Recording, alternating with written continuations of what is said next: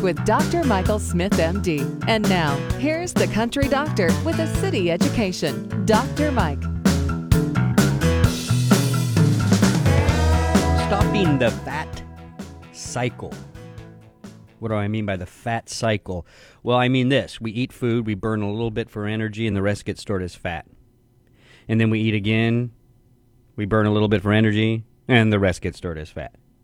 Then we eat again, and you get the picture. That's the fat cycle. So we have to stop it. I found this interesting. I just found this actually playing around on Google.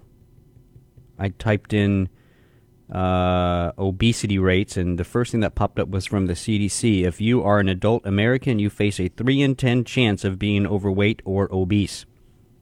30%. That's crazy. 30%.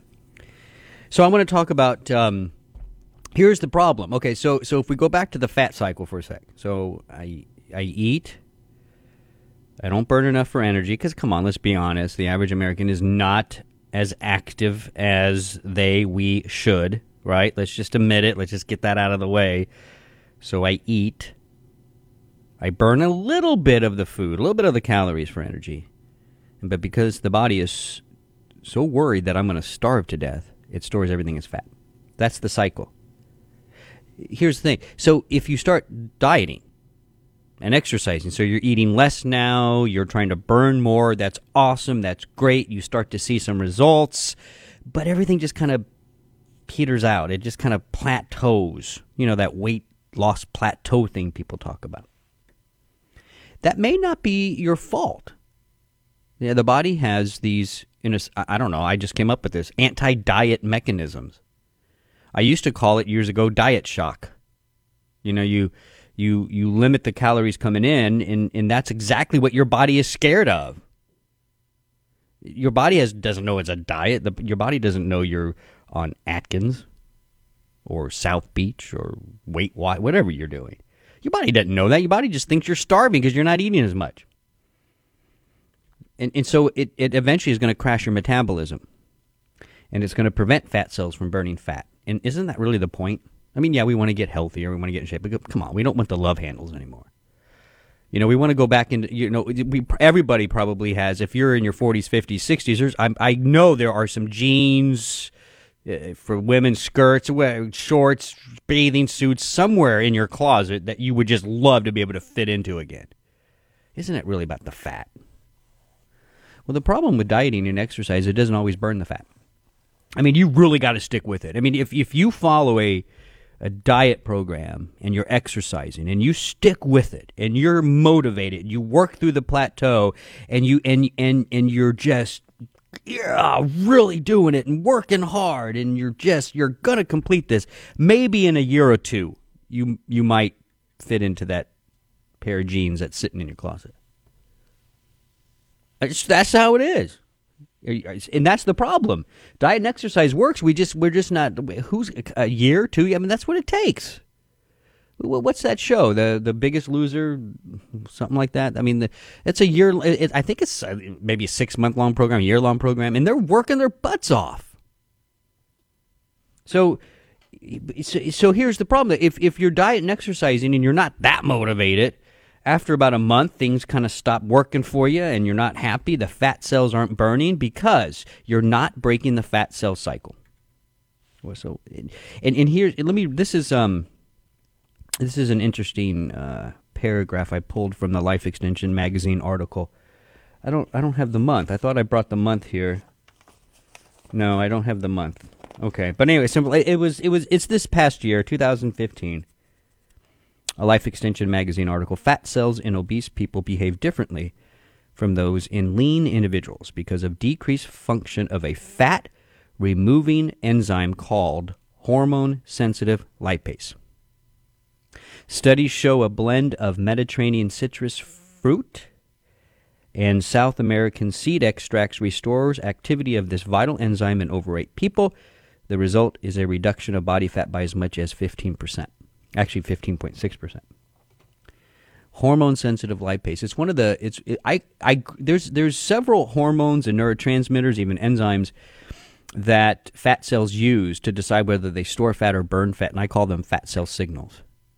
Okay, so a fat cell signal can be a neurotransmitter or a hormone or an enzyme that helps a fat cell to know whether it should store fat or burn fat. I mean, so when you're dieting and you're exercising and you need more energy, and so you're going to get that energy from the stored fat, I mean, the fat cell has to know. I mean, the fat cell has to be told, okay, burn your fat. And it receives that information from neurotransmitters, hormones, even enzymes, and those are called the fat cell signals. Here's what's happening. In aging Americans, especially overweight aging Americans, those fat cell signals don't work as well. And one of these is called hormone-sensitive lipase. It's an enzyme. It's a signal. What happens is normally in times of dieting, low energy states, that's what dieting is, certain things like cortisol is released.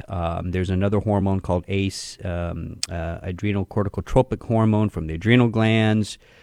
Even catecholamines, which are the epinephrine, norepinephrine. All these things are released. These are signals that are released that bind to a fat cell and activate this enzyme called hormone-sensitive lipase.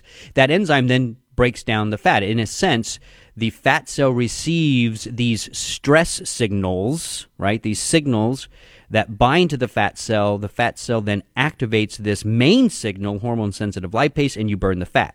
The problem is, in overweight people, the fat cell doesn't turn on hormone-sensitive lipase. We haven't really filled that gap in yet. We're not really sure why that happens. But hormone-sensitive lipase in somebody who is already overweight or obese, that enzyme does not activate the way it should in dieting conditions. We're not sure.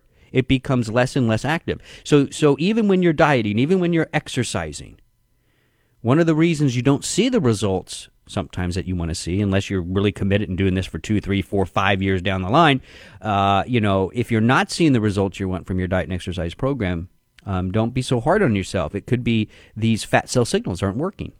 In this case, hormone-sensitive lipase. So we want to reactivate this enzyme. What does hormone-sensitive lipase do? Where a lipase enzyme breaks down fat. I mean, I think most people, when you hear lipase, you think gut enzyme breaking down fat. Well, there is a gut lipase that the pancreas makes. It's released into the digestive tract, and you break down fats from your food. Well, guess what? There is a lipase that lives inside the fat cell. It does the same thing. It breaks down fat. Not dietary fat, but in this case, stored fat. So we want to reactivate hormone-sensitive lipase in people that are overweight or obese. And that's where I have some research here. You can use citrus fruits from the Mediterranean, sweet oranges, blood oranges, and guarana seed extract.